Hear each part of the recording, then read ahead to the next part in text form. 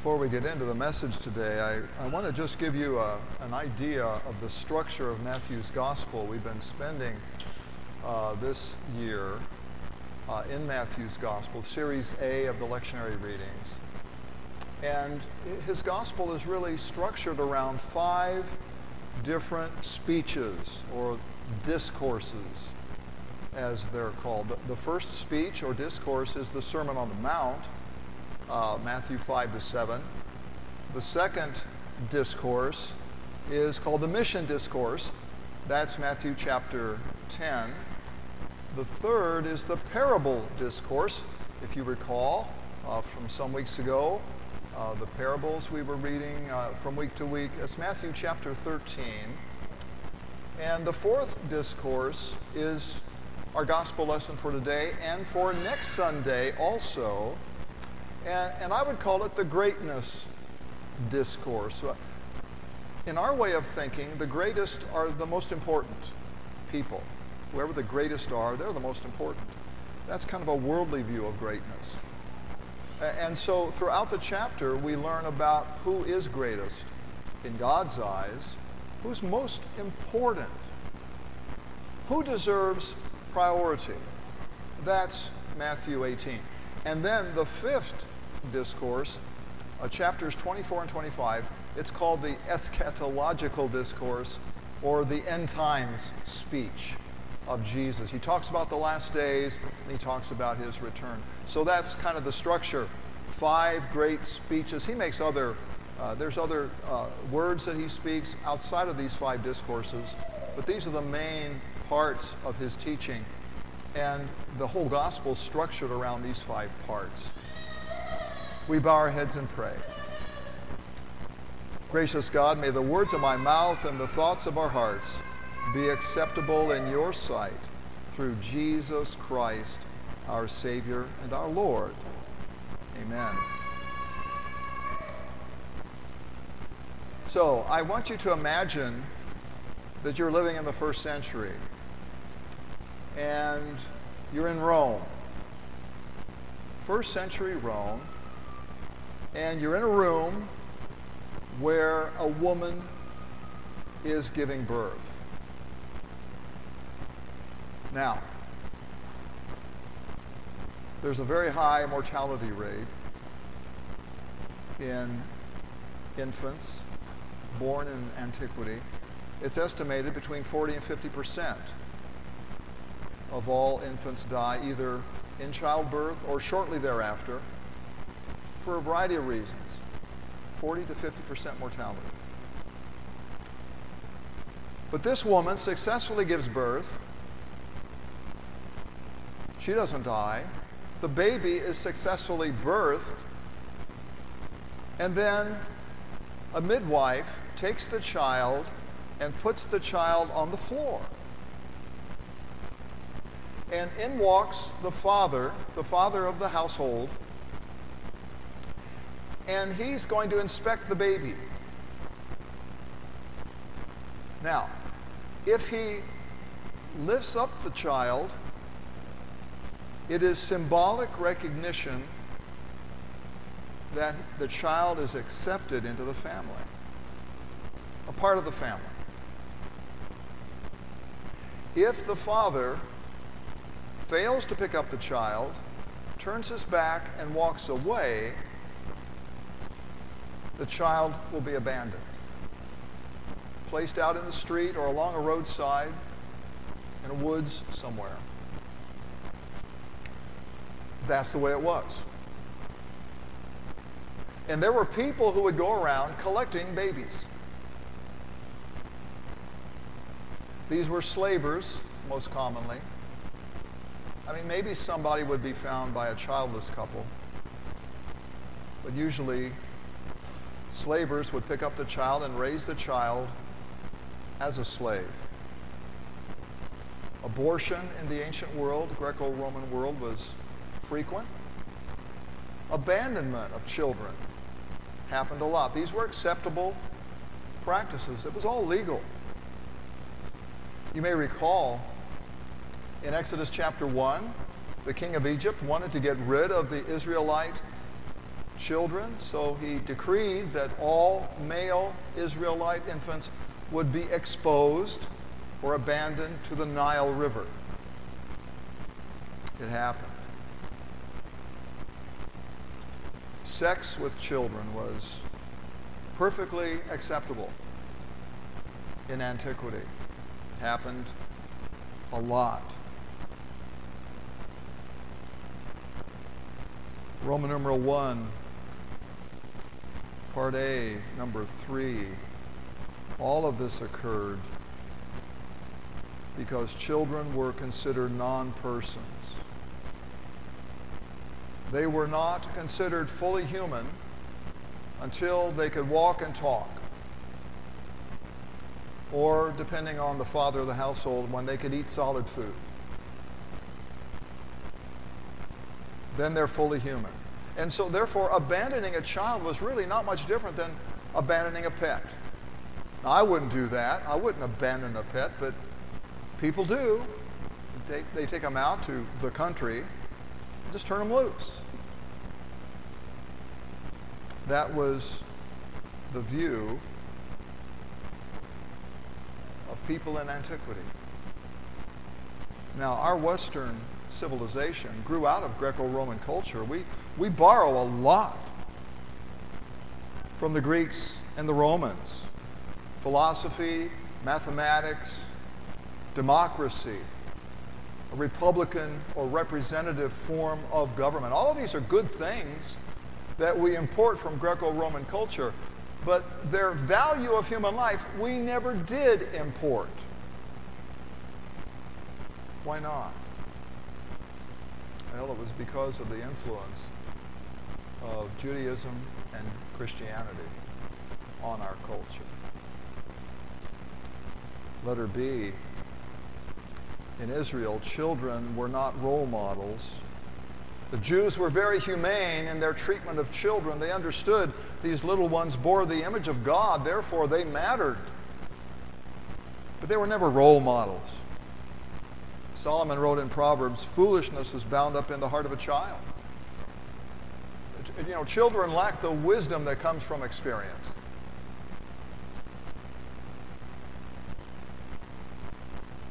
The early church father, Justin Martyr, wrote, we teach that it is wicked to expose even newborn children because almost all of them, boys as well as girls, end up in prostitution.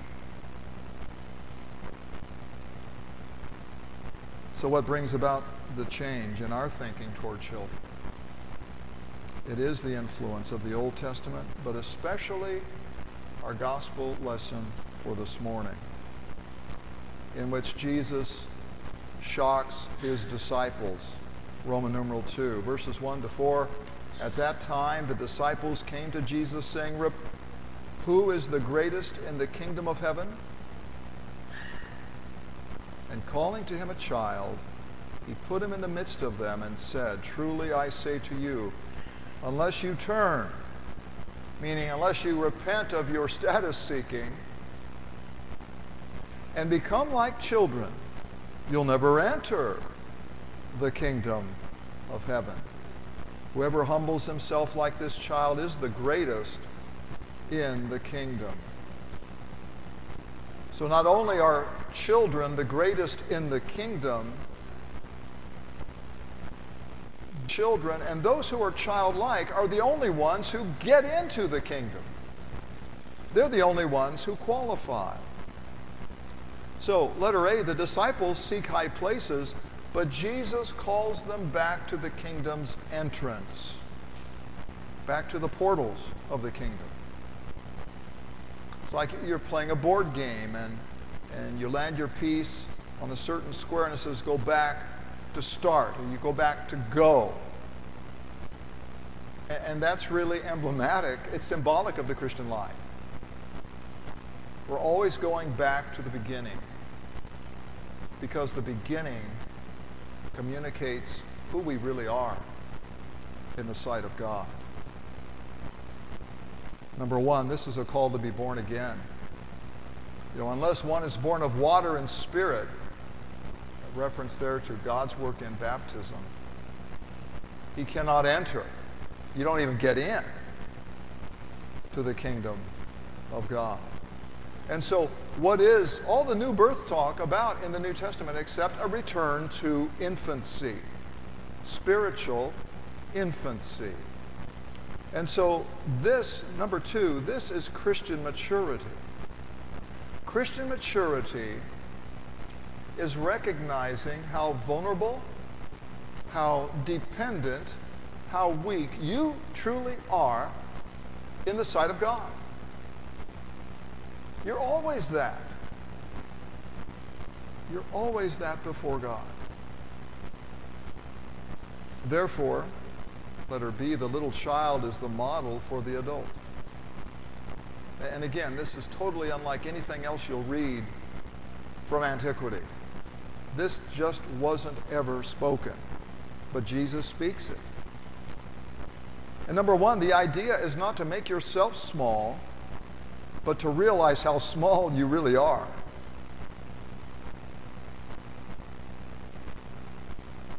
And I cite, this is the gospel reading from several weeks back, Matthew 15, the Syro-Phoenician woman, the Gentile woman who comes to Jesus with a request. He keeps putting her off.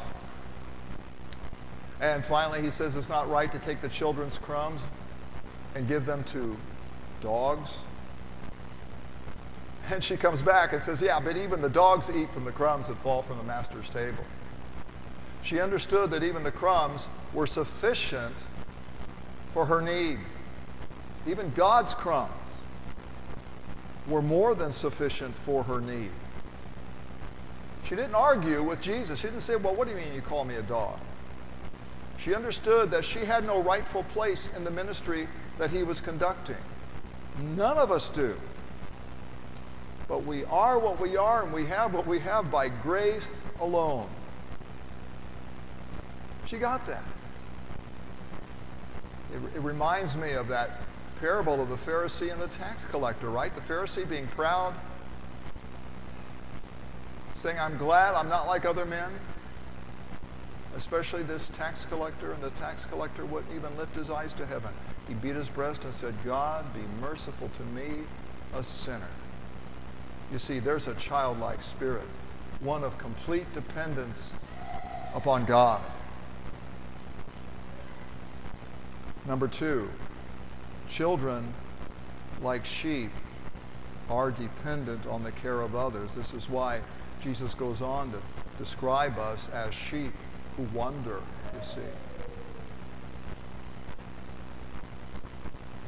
We are dependent upon the care of the shepherd, completely dependent.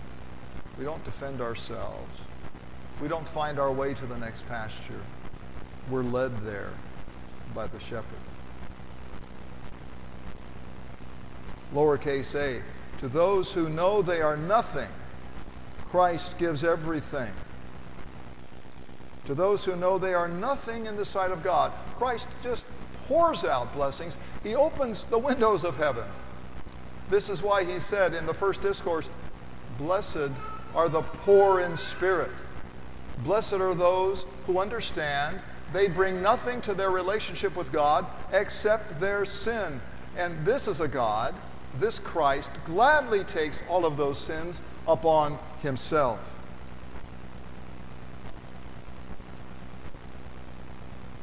Lowercase b, children allow themselves to be given to.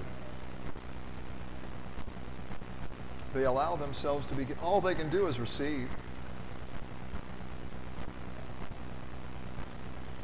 As we grow, it threatens our pride to receive. But children love to receive. They eagerly want to be given to. This is a hallmark of discipleship. The desire to receive not just anything that you may want, but the desire to receive what God is giving, actually giving. Forgiveness, eternal life. There's no shame in receiving these things. It is the status of a child, but a child of God. Children allow themselves to be given to. And they are content to do little things. Children always do little things. My grandsons were visiting yesterday, and They do little things. They play with this or with that. They'll sing. They'll do what's common to children. They do their little projects, but so do we. You know, I love what Mother Teresa used to say. She said, do small things with great love. And that's what we're called to do in marriage, in our families. Little things. Because in relationships, the little things are huge. They're huge. These are the things we do. So Roman numeral 3, the application, letter A, the greatest among us are those most in need.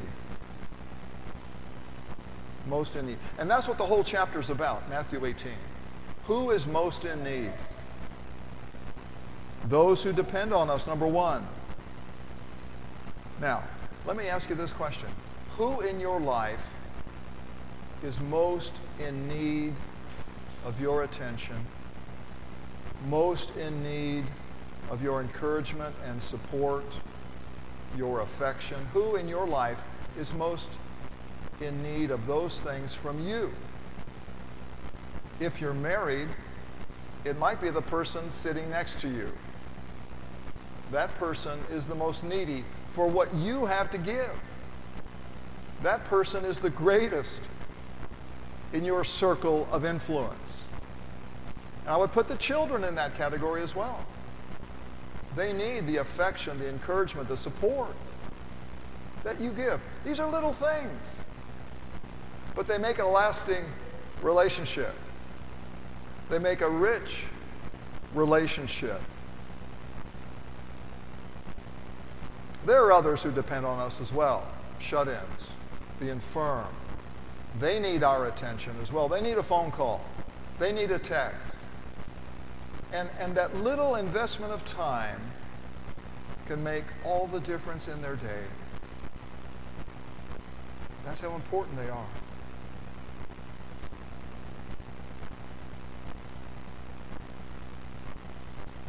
This elevates the role of a parent. Jesus affirms the role of parenting today in our gospel lesson. It affirms those who adopt. To receive one of these little ones is to receive Christ himself. Jesus identifies with them because they are in need.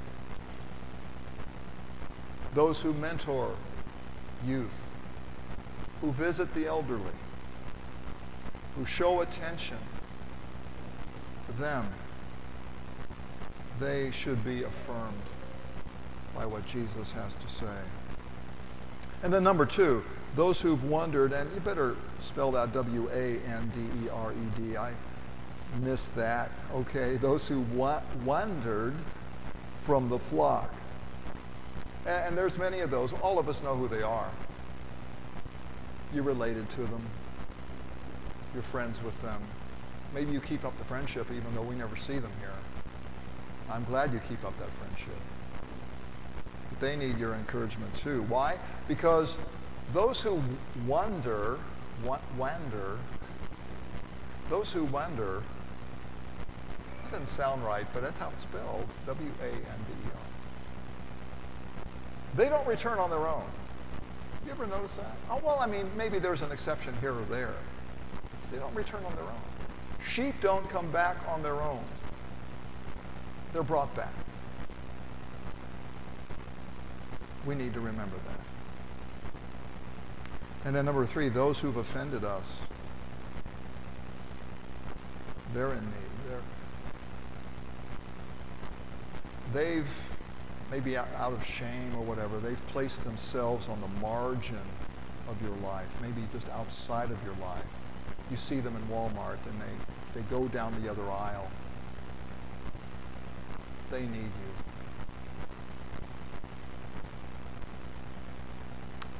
Letter B. Caring for the least reveals Christ's care for us.